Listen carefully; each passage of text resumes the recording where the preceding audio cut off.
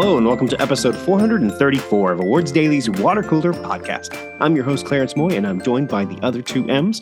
So M's, let's go around the cooler and tell the listeners who you are and where they can find you on the internet.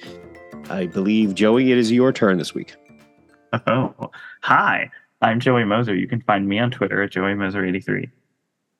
Megan. Hi, I'm Megan McLaughlin. You can find me on Twitter at HeyDudeMeg. And again, I'm Clarence Moy. You can find me on Twitter or X, whichever language you speak.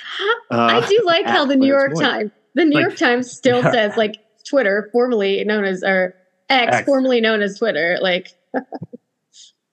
it's really funny.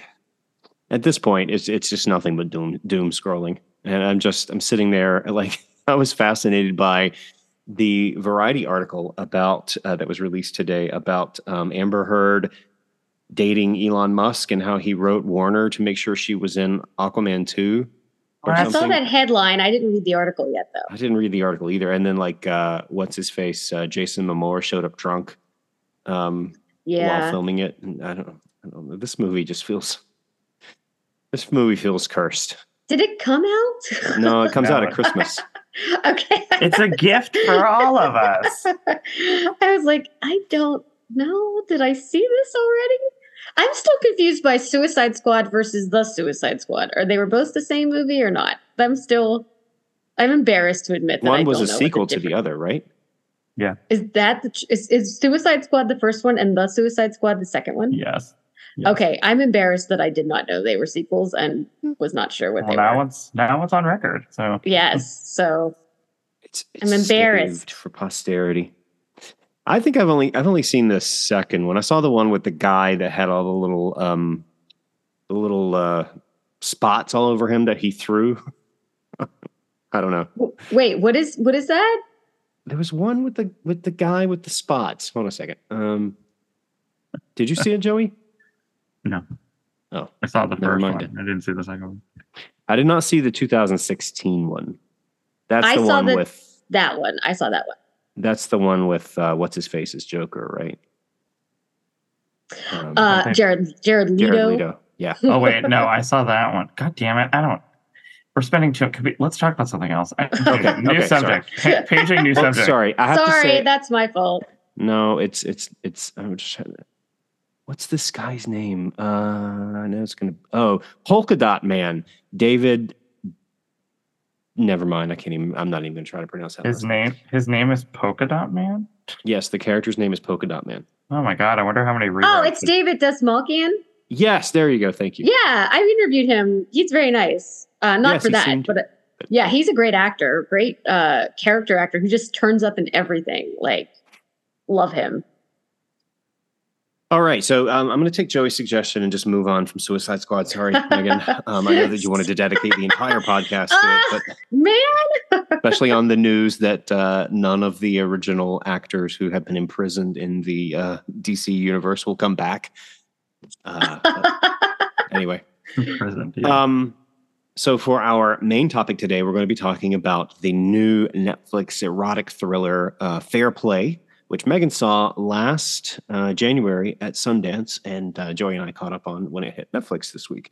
But before we do that, I have a surprise question for both of you from a reader, a listener. Sorry. We have a listener. Oh, okay. It's from Rick. Hi, Rick. So hello, Rick. Rick said, I was thinking about how much I love The Sopranos and how I have not been emotionally invested in a TV show since it went off the air. I love many TV shows, but that's the last time I was so into a show and couldn't wait for the next episode. I actually cried when the show ended. So he would love to know, what is a show that we are similarly emotionally invested in? Oh, that is a really interesting question. Like one that we've never gotten over. Well, I mean, I think, one that he was excited to see and then actually, kind of missed that it was gone. Never getting over, I think, is a bit strong. Many. But... Well, I mean, yeah, but I mean, there's so many like that. Like, I feel like the last one that I remember being really, I mean, I get like that with reality shows when they're over. Like, where you just have fun, especially when you that's more of like the culture of like having parties watching it. But one where it was like really fun to watch and also watch it with Twitter was Mayor of Easttown. I think that's the last one that I can remember where it was like, oh, what are we gonna do without this story? And I was just talking about this recently with other people about how it's a lot like the show Happy Valley. Even though my friend was like, Happy Valley's better, but I'm like, well, Happy Valley has like 3 seasons, but and it is very good. But Mayor of Easttown just did so many interesting things with their characters and so many surprises. And I know that's like a limited series. I don't know if I have to think about if there's like a show, like a longer running show, but that's one that I think about like, oh, I missed that when that was gone. Joey? I feel like I have a lot that are the things that I talk about all the time, so it's not like I am offering really anything new. I think I will feel that way about Maisel, considering I'm so in love with that show still. That's a show that I will. That's a show that I have already started like putting on whenever I'm just like doing stuff around the house, just having it as noise. And I do that with a lot of comedies, but not like an hour-long comedy. That's a really good question. I miss random things like I miss like The Comeback a lot. But I think that's a good example of it doesn't get trapped in the having to churn out something every season.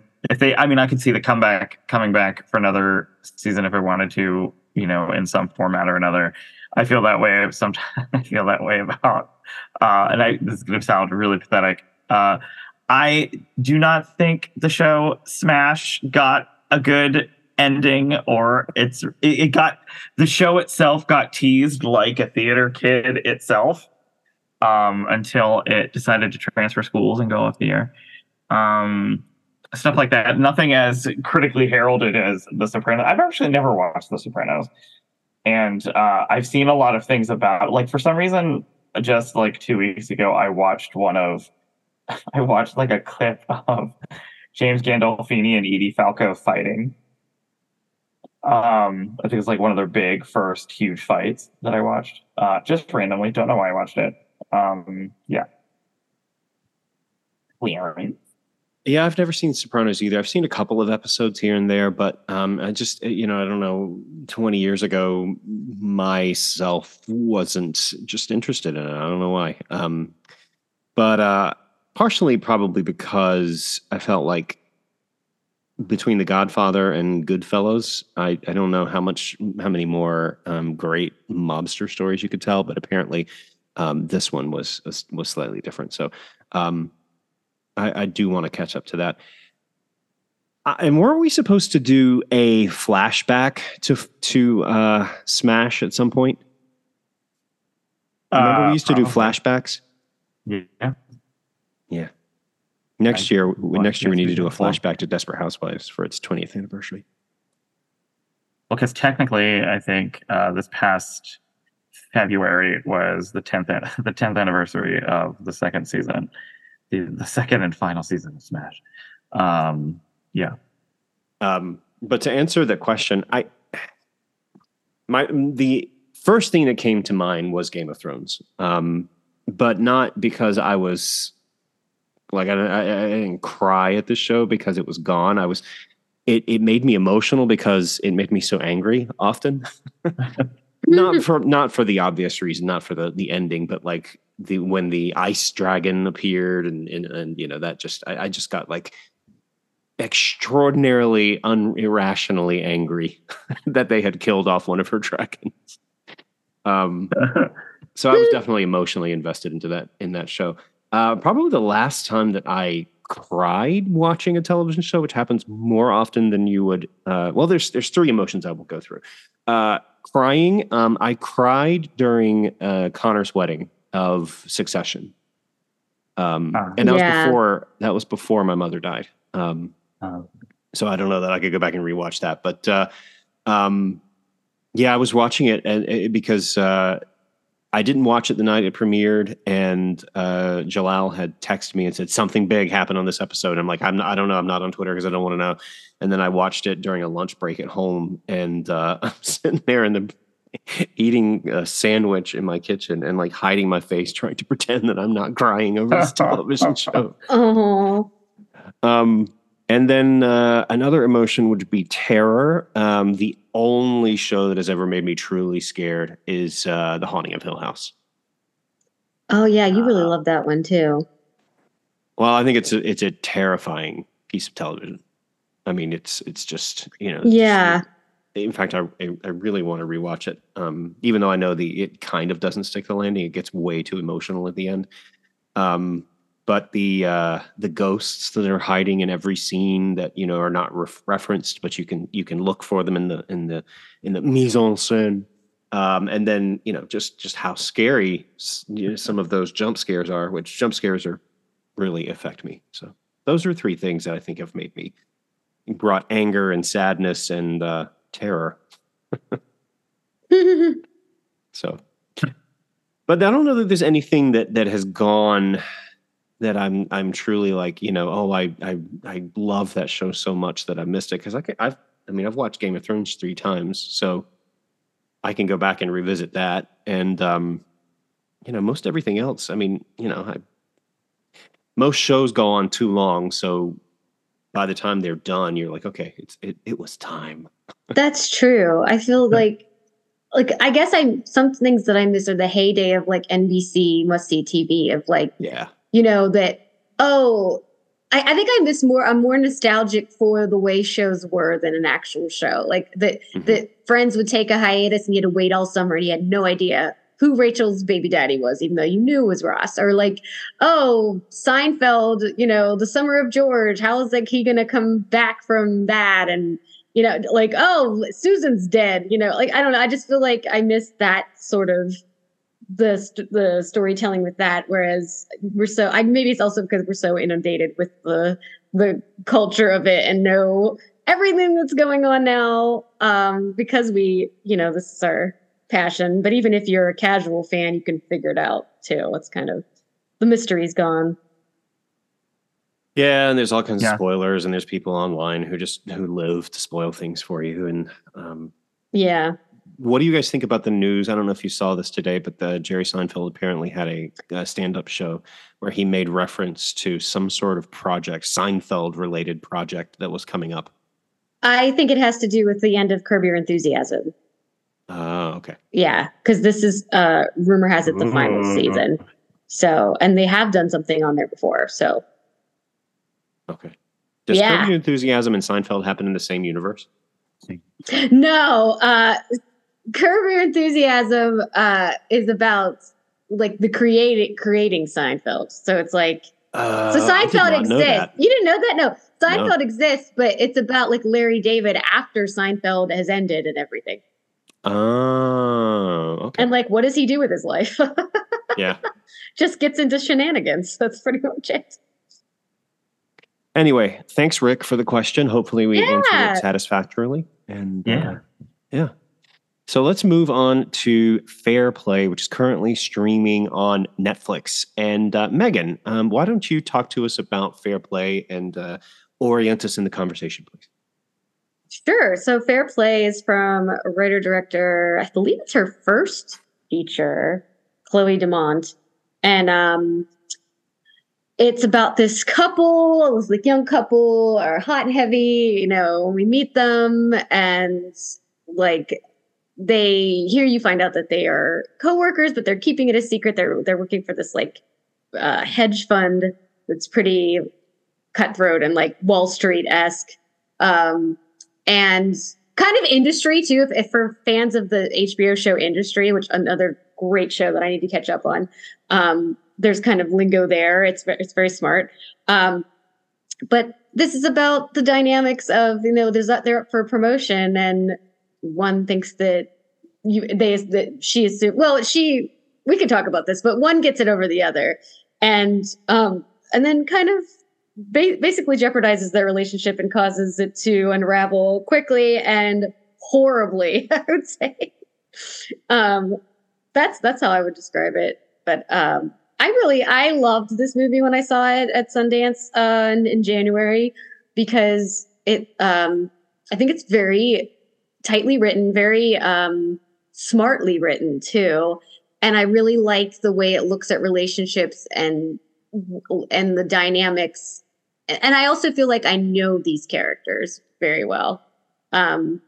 Before we get into any kind of spoiler territory, but that's kind of it stars Phoebe Bridgerton, Phoebe Dynevor, and Alden Ehrenreich.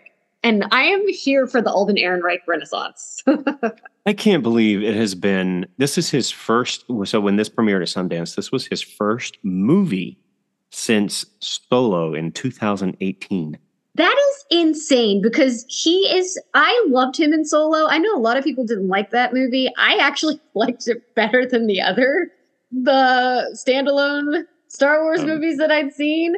I thought it was fun. I thought and I was like not totally like, oh, he's not very Han Solo-esque. He did a really good job, I thought. And I love seeing him, and he was in Oppenheimer this year. I still need to see Cocaine Bear, but I'm here for his Renaissance.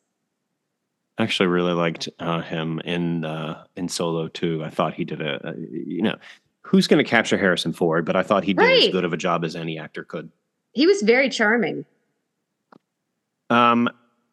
So let's talk about, so I want to start with sort of a general sort of what you liked about it, what you didn't like about it. I do want to talk about it in the context of kind of how it's been played out over the last couple of weeks. It's been, a lot of people have referred to it as an update of the 1990s erotic thriller, something like Disclosure, something like, Disclosure is the first thing that comes to mind, but in the Basic Instinct, it's not anything like Basic Instinct, but the Sliver category, those kinds of things. I want to talk about it in those terms because I think, well, I'll just go first. I think this is absolutely the kind of movie that you need to discover without any preamble leading into it. I think if I had seen it in the same environment that you had, Megan, at Sundance, just watching this completely unknown film, nobody talking about, toxic masculinity or, what's going on. And then the ending. And if I had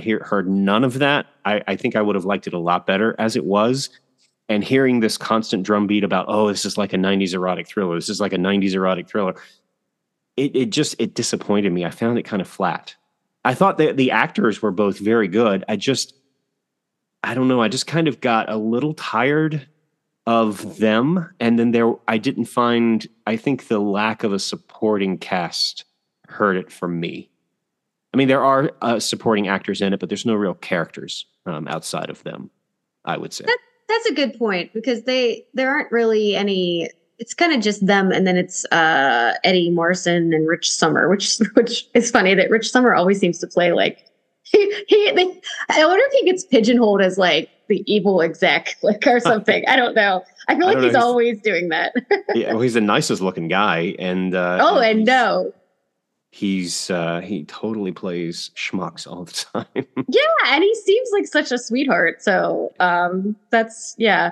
But I think you're right. I mean, I think I watched it not really knowing anything about it, and I had lower I remember thinking, okay, everybody keeps saying how Phoebe Dynevor is so amazing, and they're both so amazing, and I think it really gets amped up toward the end where her performance is really. Their performances are really good.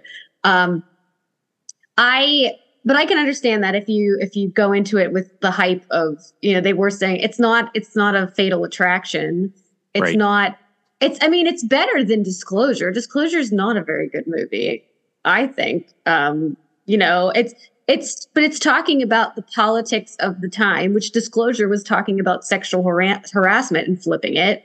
Well, and this one is talking about, dynamics in the workplace, like in office dating, which is, kind of become taboo. And I think what it had to say about it was really interesting. And I personally feel like Luke is Alden Ehrenreich's character is so interesting because I feel like I know so many Lukes, and that's terrifying. That's, to me, it's it's a thriller because Luke. Like, women know Luke. And I think that's why women are responding to this so much, because he does, come across as this a nice guy, and I love the fact that, and like, Joey, I wanted you to jump in, but I love the fact that, like, she's expected in the beginning to be like root for him to get the like, to have the job, even though I wonder if she actually knows that he's a fuck up to begin with.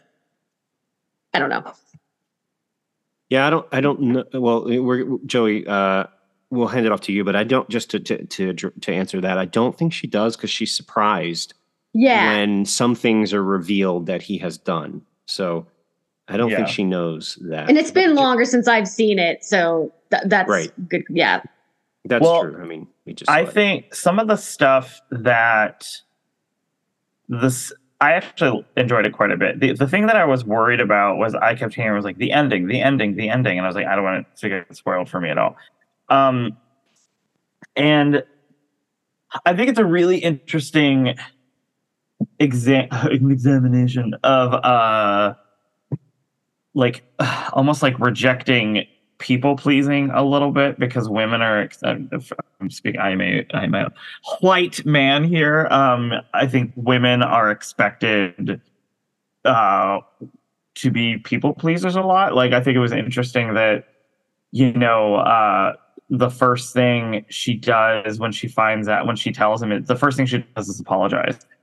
Where she's like, I'm sorry. And I think I didn't know how, I knew he was going to have like a, the rift between them was going to come up, but I bought into him.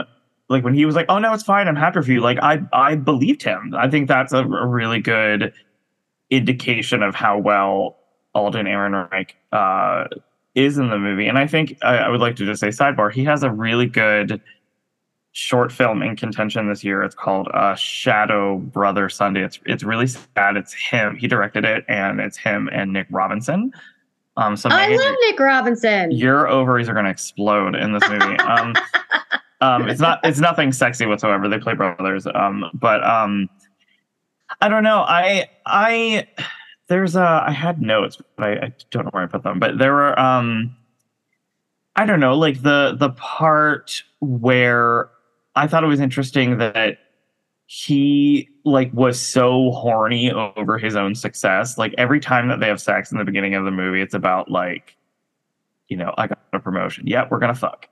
And also, it's just like, I thought some of the stuff, like when you do find out that, I guess we can go into spoiler territory if we're going to warn people. Watch the movie before you listen to this podcast. But I thought some of the most interesting stuff was when she finds out his circumstances, and she doesn't use it against him, even though she knows it in the first place. Like, when she finds out that, I don't know, I'm blanking all of a sudden, but like, she finds out something from like higher ups in the office that he didn't do a good job, or that he was like, his hiring was a favor to somebody.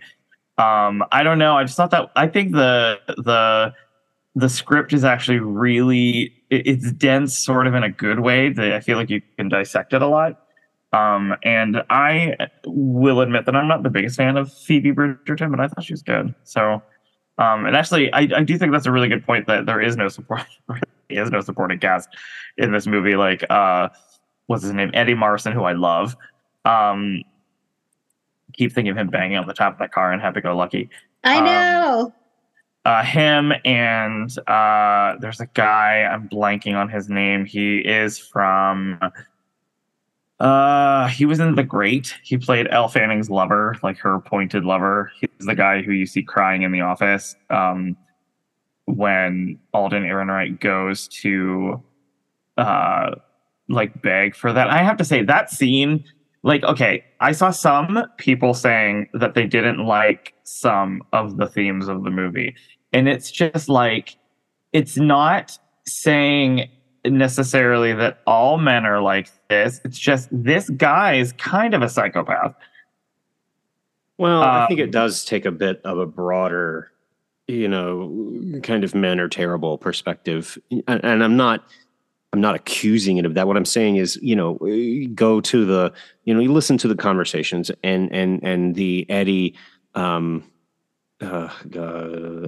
Marson character calls her a dumb bitch or something like that at one point. I mean, there are, and I don't know if this is where there's kind of a flaw in it, because is it that all people in the finance industry are terrible, or are all men in the finance industry terrible? Because there aren't any women in here except for her, right? So we have no points of Right. comparison. Well, according to industry, it would be all of them are terrible if you watch that show. It's very cutthroat. I get what you're saying. I just really responded to this because I like the way it flips the nice guy. Oh, I want to be supportive for you, because we all see these guys, and how often is it that you're in this situation where two people, where the white dude doesn't get promoted, and I mean, I as somebody who is a woman and who has worked in different office jobs, I've been treated kind of like guys will.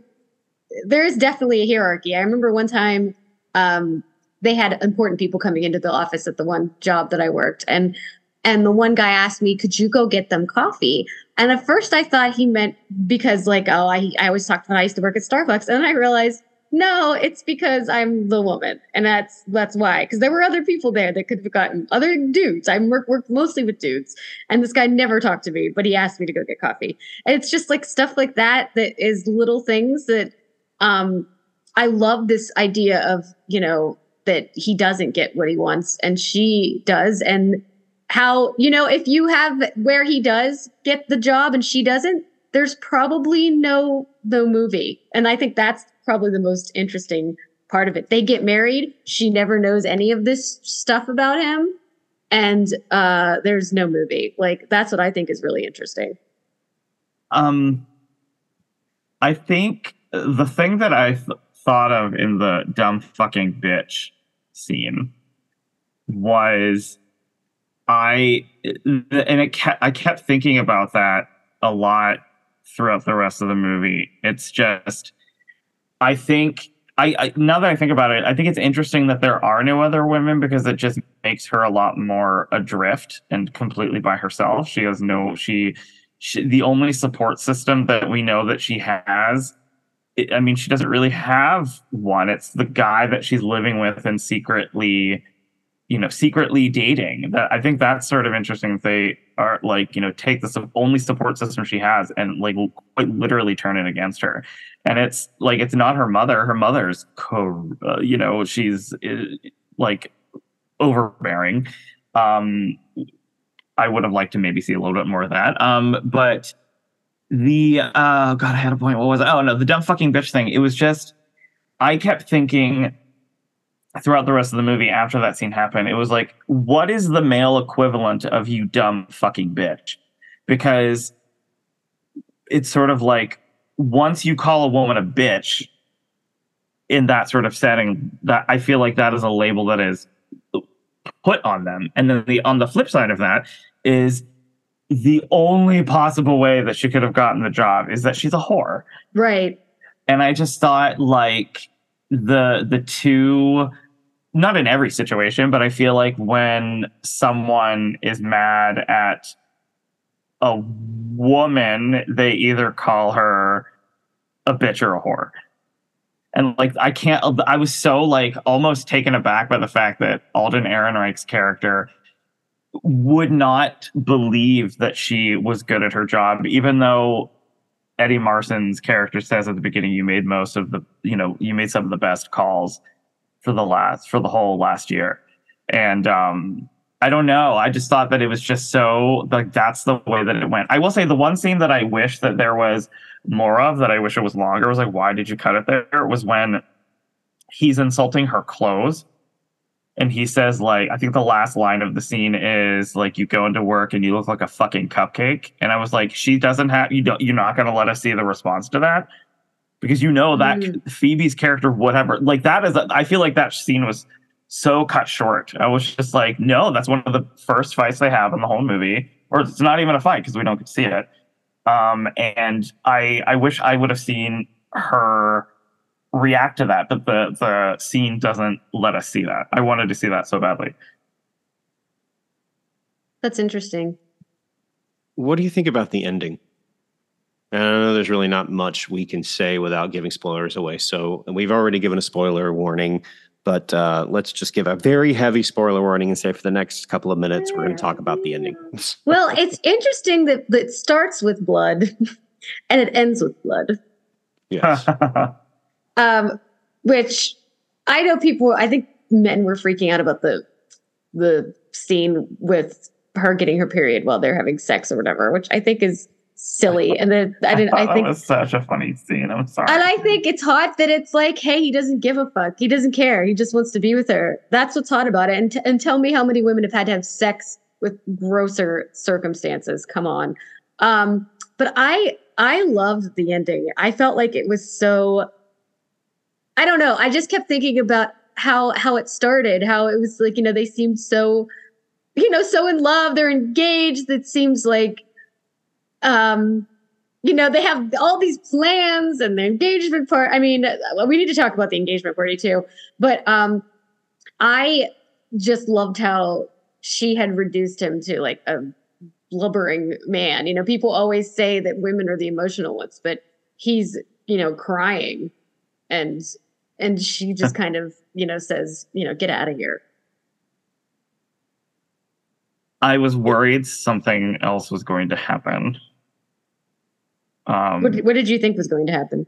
Like, I didn't know if we were going to have like a promising young woman situation. I wasn't sure if she was going to stab him to death. I wasn't sure if, that would make it a completely different movie, obviously. But right. I wasn't sure. And I think like the last thing you hear is the knife hitting the floor. And that's the end. But I feel like I'm still I quite literally just finished it like 20 minutes ago. So I feel like I'm still processing it, but I do feel like there was something about her standing over him like that I was like, all right, yeah, sure. I mean, after I guess she does attack him, but after what he did to her that was the most shocking moment for me, was what happens at the engagement party in the bathroom. Were you shocked by that? Oh yeah, I was particularly with the pushing her head down on the table. Oh God, that was hard. Yeah. That thud that happened there. It was just, I was like, gosh, she have a concussion. Like it just, and she was very clearly, she was into it to begin with. And then he got overly aggressive, and then she was not into it because he almost concussed her. And, right. Then she kept saying, no. And he kept he finished. And what's really interesting about that last scene, less so the stabbing stuff, but the fact that she goes, are you going to, I think she references the rape. And I think she asked for an apology, or you're not going to apologize for that or something like that. And he has no idea. Right. He has no idea that she considered that rape. Right. That's what I thought was. I think this film was a lot about perspective too. Like, obviously, we're clearly kind of, I think I saw, was it Scott? So it was somebody's tweet that was clearly like somebody is right and somebody's wrong, and it's her and she's the right one. But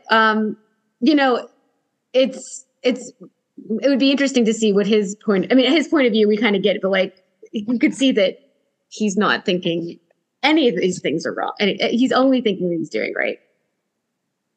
And he considers what happened, oh, that was consensual. Like, yeah. And sorry, go ahead, Joey. No, I think this is the only time, because when we started talking a lot more openly about sexual abuse and sexual assault and consent and everything like that, I think some people were in the real world sort of like surprised inexplicably to learn and understand that you can consent at the beginning and then ask to stop. Like that's like when someone says that, like, they're into it. And I don't think I've seen a movie in the last couple of years where, it starts as a consensual act, but she very clearly says stop. I think she says it twice. And she's like, you're hurting me. And it's sort of like, I don't know if I've seen a movie show that, unless someone wants to point it out to me, dear readers or dear listeners. I just don't think I've seen anything like that since we've been having conversations about consent and communication about sexuality.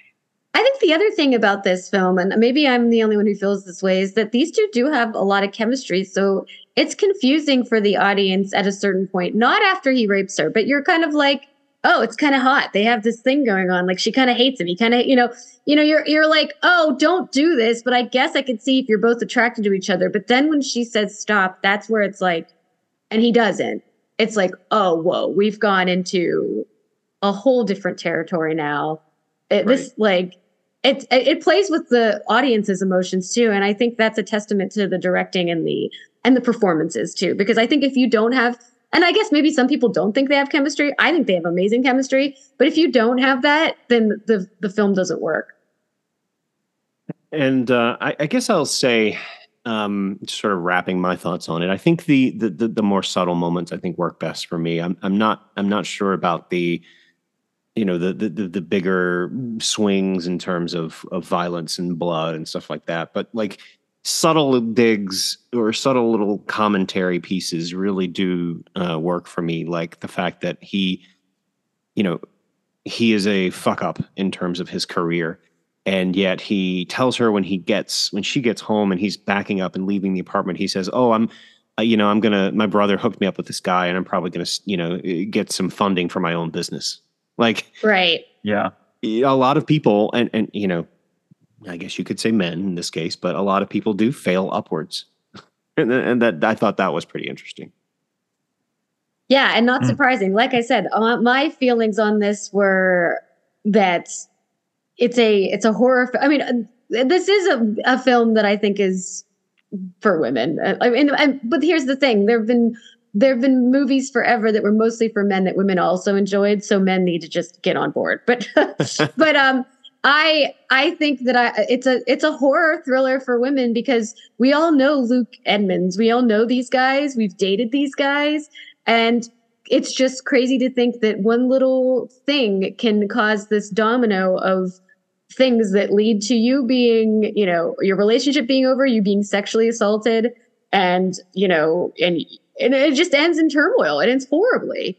And I think that's the most interesting thing about it is just that little power dynamic. That little switch that flips is what causes this relationship to end.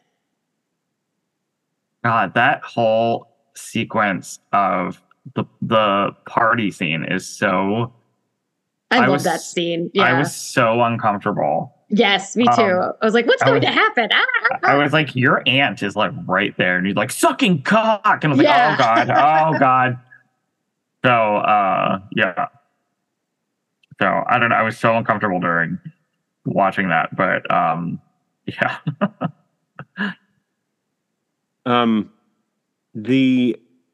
Of course, I think this has been called a kind of a throwback to 90s erotic thrillers, which we referenced a little bit earlier. I think it's most obviously like Disclosure. I do think it is. I agree with you, Megan. I do think it's a better film than Disclosure. What I find really interesting is all these 90s erotic thrillers all had the woman was always evil.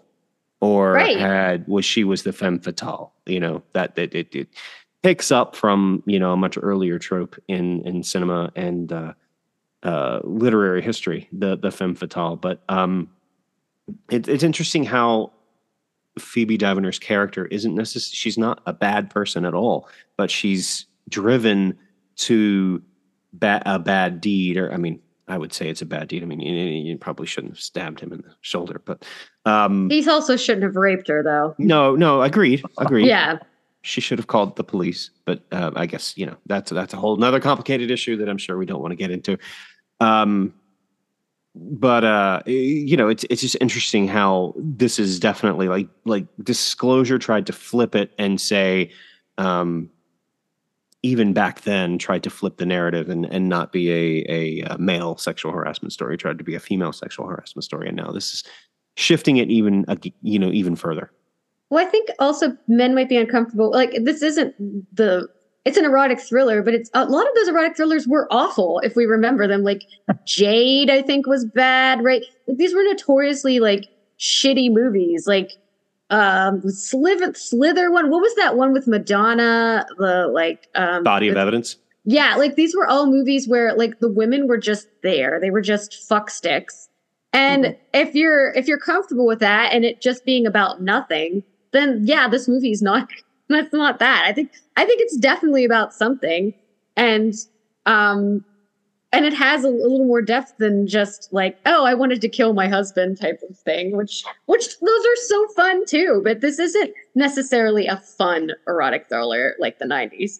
But I don't know if you can ever make it a fun erotic thriller anymore because of the state of the world. So I was going to bring up that point. I'm glad that you did. I don't know that you can make those films anymore. I think that those are a product of a bygone era. Yeah. And that's fine, I guess. Wasn't there sort of even like I think like the closest that we've come to an erotic thriller, I think there was two, but they were not very good. So maybe they are in line. Like, remember that that Sydney Sweeney movie, The Voyeurs, that's probably the closest to a 90s thriller because it has like a lot of sex in it. Like everyone's sweaty, everyone's hot. It has a really fucked up weird ending. That Ben Affleck. That one with Ana de Armas. Yeah, that was horrible. Jesus, there was not enough sex in that movie. There was barely any in it. What is that? I call that the Ben Affleck cuckolding drama without any sex. Or the Chloe. Chloe's probably one of the best. That's most akin to a 90s erotic thriller. I understand the to call this an erotic thriller because like in the first like 20 minutes there are basically two sex scenes, but I feel like this has a lot more I think the script is way better. I think the script is way better than and I feel like the direction is a lot more. I think the direction is a lot more careful than something like Jade or like wasn't there even like a rapey scene in Basic Instinct with Michael Douglas and Jeanne Tripplehorn? Oh yes, definitely. Oh yes. God. He gets so turned on by the cat and mouse game that he's playing with Sharon Stone that he flips her over backwards in a chair in her office and rips off her panties. Yeah. Of course, she's wearing garters, so she's naturally a whore and should deserve this and wants this because of her fashion choices. And I mean that in a completely joking way. I do not mean that seriously. I got it. Yeah, but and then he does the same thing that Alden did in Fair Play. I was just like, wow. All right. But then she's like, I think she said something like that was rough or something like that. She didn't say, "Ow, you hurt me," or say no. She was just like, I don't know. Well, I think a lot of those erotic thrillers, I think, are just always with like first of all, Michael Douglas is always at the center of them, and he's always the hero. And I think Fatal Attraction is one of the most egregious of these because I don't think he's a hero. I think he's a terrible person, and I still side with Glenn Close. You should. Like, I don't think she should have, done some of the things that she did, but I do think that, like, that film doesn't get made today without having Glenn Close as, like, the protagonist, and rightfully so. Rightfully, well, like, not the, I guess what would you say, film, like a complicated protagonist type of thing. That film gets made today with the original ending intact. Oh, totally. Oh, totally. with where she commits suicide to where she doesn't touch the handle of the knife that he threatened her with when he was last in her apartment. She slits her throat while listening to Madame Butterfly and his fingerprints are all over that knife, and she is dead. And she doesn't do it by holding the handle. She does it by pinching the blade. And so the last thing that you see in the film is the police arriving at his house. Right. And I think that because he's not like, I always thought growing up before seeing that movie that, oh, she's just terrorized by this ex-girlfriend. I had no idea that, like, one, he had cheated on his wife multiple times, like, or over a weekend, like, and all that happened in it, and how, yes, she was, a little unhinged, a lot unhinged, but he's also not a good person. And I think that he kind of started that wave of, well, not he, but like that wave of erotic thrillers started with the idea that, look at these crazy women like Madonna, and did she kill her husband or not? Or what is she doing? Like, and that's not this film. And I love how it flips the entire idea of, who the crazy woman is. It ends up being a man who's the emotional mess. I mean, I think it's an interesting film for sure, and particularly in that context when you look at it not only in a modern day sort of battle of the sexes, but also looking at it as a great grandchild or a grandchild of the erotic thrillers of the 90s. Yeah, I wish you would something have that's seen got it. a lot more on its mind. Yes, I wish I'd seen it in a bubble. Yeah, I wish you would have too. The whole thing that I kept thinking is, dude, if you know what you should do, what would be what a lot of women would find really hot if you were just this willing, like, yep, I work under this really hot woman and she makes a lot of money and I go home and we fuck a lot. I was like, you would make like everybody moist around the country if you just decided to embrace that and not be a little bitty bitch boy. And there are men like that. Like there are totally 100% men like that. And I think that's what this film is not saying that all men are like this, believe it or not. It's saying that there are men who say they are like, okay, totally okay with this, but are not. And watch out for that, basically. Well, I think that's where it gets a little bit in trouble because it does start to introduce through the as we have agreed upon, rather thin supporting cast, a culture of toxic men, but it doesn't necessarily investigate or explore the finance industry, which is, I think, really where the key here is. Like it's they're in an industry that has been so long dominated by men that they have this entitled attitude. Yeah. I guess that's true. So it's also kind of a grandchild, of Wall Street in a way. Oh God, it's been so long since I've seen Wall Street. I can't. I barely greed remember. Is good. You're right. It doesn't really necessarily tell us why they want to be at the top. Why this pressure? Other than just between. It gets kind of insular in that way, where it's just about she just wants to do this because we don't know why. We don't know why he wants to do this either. Other than, I think his family it's been a while since I've seen it, but his family or his dad wants him to do it or something. Is that having to do with it? Wait, what's that? In Wall Street? No, in Fair Play. Is his dad pushing him to try to get better and be like be the top of the top? I don't know. I found it really interesting that he did not tell his parents that he was getting engaged. Yes, that's right. A warning sign for sure. Right. Yeah. Any last thoughts? No, I really liked it, and I hope people seek it out. Well, they definitely have been seeking it out, because go read the comments on Rotten Tomatoes and other places. I'm afraid I don't want to do that. It's a very, very, very divisive film. And what's interesting is, there's the whole women who hate women conversation that can easily have evidence right there. It's... Anyway, we could probably talk about this for another 2 hours. I could talk about this for another I'd love to learn more about that, but yeah. Well, you should go look at some of those comments, because they are not from men. Okay. It has a 55 or a 52 on Rotten Tomatoes. 51. I also think it's gone down. this film would have done. I feel like it needed a theatrical release. It would have been interesting if that would have happened. Well, that's the whole conversation about how things just kind of pop up and disappear on Netflix. We haven't really, anyway. Figured that out, yeah. Yeah. All right, let's jump to the flash forward to the media we're most anticipating in the upcoming week. And Megan, why don't you go first? So I'm watching Survivor. I'm watching Golden Bachelor.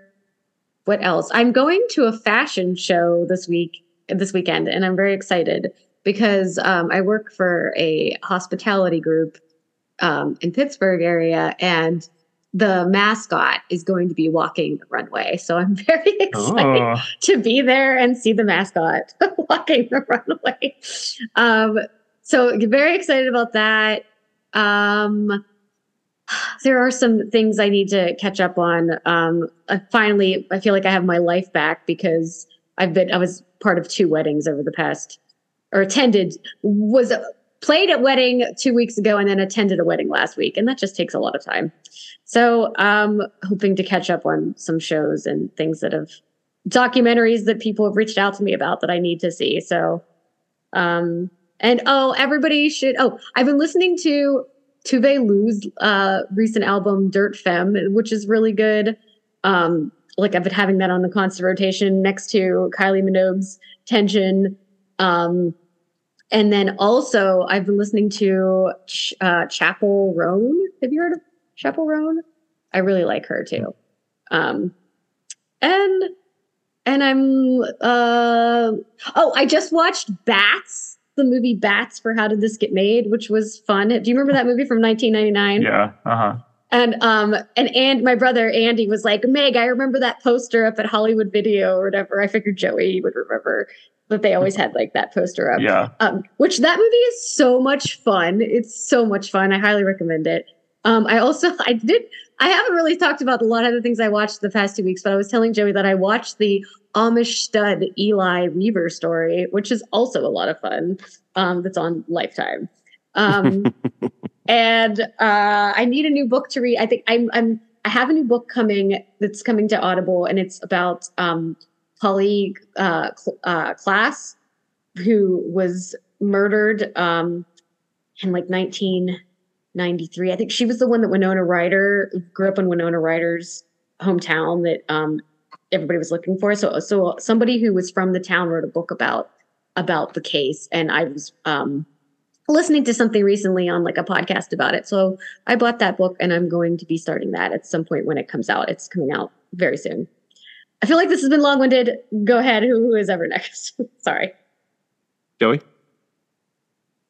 Well, I know what Clarence is looking forward to, so I won't say that. I want to know what it is. I want to catch up on, since I was in Florida for like 5 or 6 days, I feel like I haven't really seen a lot of stuff. There's a documentary coming called 20 Days in Mariupol. I think that's coming here. I want to catch up on Kitty Green's The Royal Hotel that's playing in a small theater near my house. I'm in the middle of reading Fellow Travelers by Thomas Mallon. I have given myself a deadline, I'm trying to write a book report because I have screeners to the show. I've been enjoying the newest season of Drag Race UK. I always think Drag Race UK is one of the, if not the strongest spinoff of the literal hundreds of international seasons. It's gotten so bad that I can't keep up with it anymore. So I'm looking forward to that. And then I think for spooky movie night this week, gay spooky movie night, I might make them watch. I think we're gonna watch Blair Witch Project tonight, which that movie actually scares me. And Jason is working an overnight, so I'll be home by myself with the dog and the cat. I heard a really interesting theory about how you can interpret that film that I'll reveal after the podcast, because I don't want to spoil that 25-year-old movie for anybody. Well, I'm actually really glad that movie didn't come out today, because I can't imagine everybody. I was so obsessed with that movie when it came out. I remember you were, yeah. And it was like so scary to me. And it was like, I can imagine all these obnoxious people. Like, I don't want to see your letterbox review of the Blair Witch Project. Like, go fuck yourself. That's like when I see people that like write letterbox reviews of movies from, like, I don't want to know what you care about the Philadelphia story, or like when I see people talk about like, I gave only 3 stars to The Wizard of Oz. Like, shut up. Shut the fuck up. Get out of here. You're not real. Go away. Oh my Like, people God. that actually review is like, well, in 1 paragraph review is just as good. Fuck off. Get out of here. I'm done. Someone, Clarence, cut me off, please. At some point I'd like to go down this whole conversation about how reviews have become, well, I didn't like Wizard of Oz because of what Mr. Warner was doing to Judy Garland, how they were making her take pills. So I can't watch this film knowing that they killed her to make this movie. And I'm like, I'm triggered by. I just can't support it. I can't support it, guys. I'm so sorry. I mean, it's the whole thing that leads back to Woody Allen. Separate the art from the artist. And Roman Polanski. Chinatown is still a great movie. Doesn't matter what Roman Polanski did in the 1970s. It is a great movie. Woody Allen makes great movies. I don't know what he was doing when he got home, but he made great movies. Anyway, but that's. I should got to have a trigger warning on this podcast. Okay. Friday night, 6 p.m. Carrie IMAX. I will be sitting with my daughter and her friend watching. Oh my God. Taylor Swift Eras Tour movie. I just realized what you were looking forward to. Sorry, I could keep going. That is it. I mean, that is what we've been living for. Now it'll be interesting to see what kind of how this goes. Because I'm not really one to watch filmed concerts on TV. But I don't know. We'll see. I'm severely concerned about the possible annoyance of people in the audience singing the entire time. That's going to happen. Oh yeah, it will. That's why I'm hoping to like see it like in the middle of the day at some point. Wait, you're gonna go see it? Yeah, I want to go see it. Everyone talked about how great that concert was. I'm sorry, it's just really funny. I feel like I'm not going to see it, but I support everybody who wants to go enjoy it. By laughing in their faces. No, I'm not laughing at Clarence. I forgot. I'm laughing that I forgot that's what it was. I was thinking it was something like Game of Thrones. I don't know why I was thinking Game of Thrones when there's nothing Game of Thrones that's coming out.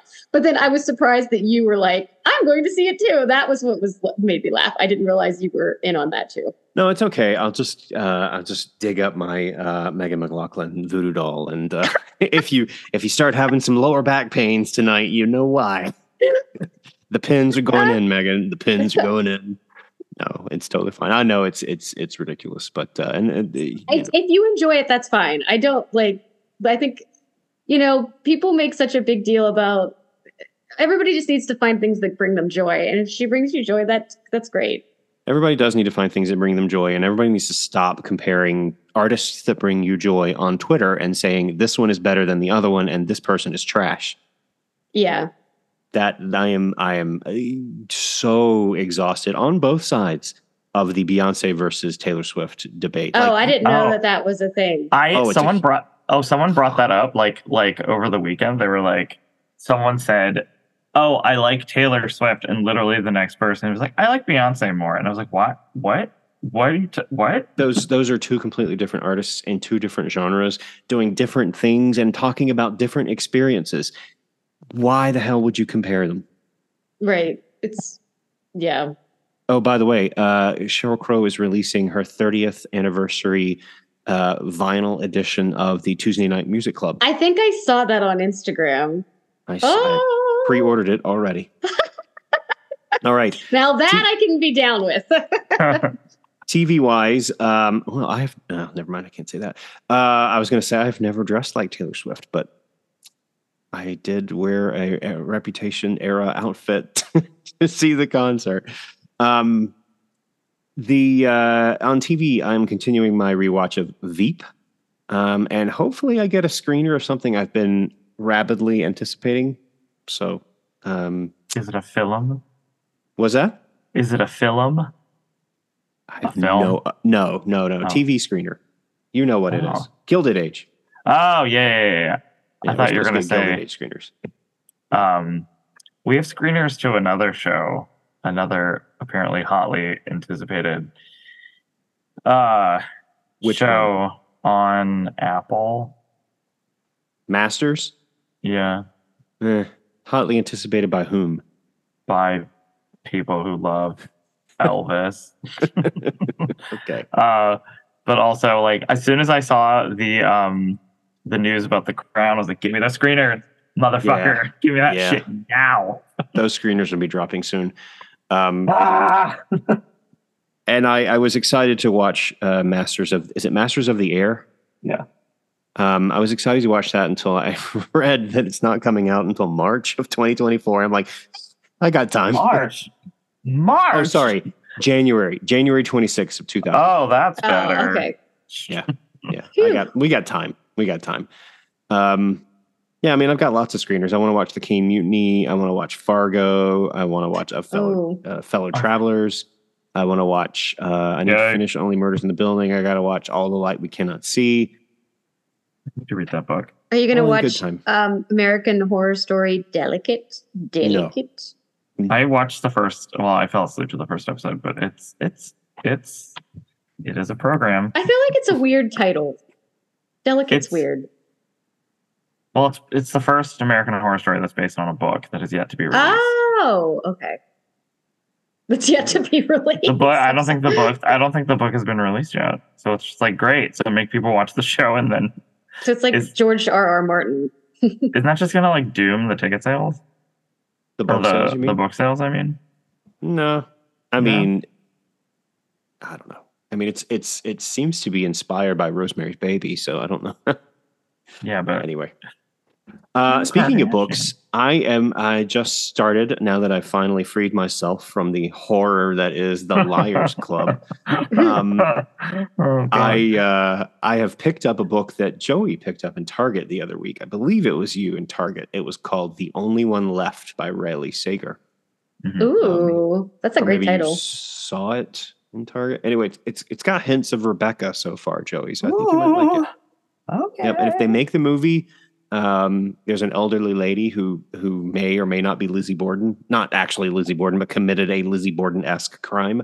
If they make this movie, I think this could be Glenn Close's Oscar play. Oh my God. Not Sunset Boulevard. Which version? They're never going to make that movie. They're never going to make that movie. Which one will they make? Glenn Close in Sunset Boulevard, or will they ever? I know this is not going to happen. Or will it be Barbra Streisand in Gypsy? Yeah, that's never going to happen either. But anyway, what was the name of that book again? The Only One Left by Riley Sager. Okay, got it. Thanks. You're welcome. So does that cover it? Yeah. All right, let's get the hell out of here. So we are the 3M's contributors, Joey Moser, Megan McLaughlin, and me, Clarence Moy, thanking you for joining us, asking you to remember to rate us on Apple Podcasts or wherever you find us. Plus, don't forget to subscribe to our YouTube channel at Awards Daily, and wishing you a very pleasant tomorrow.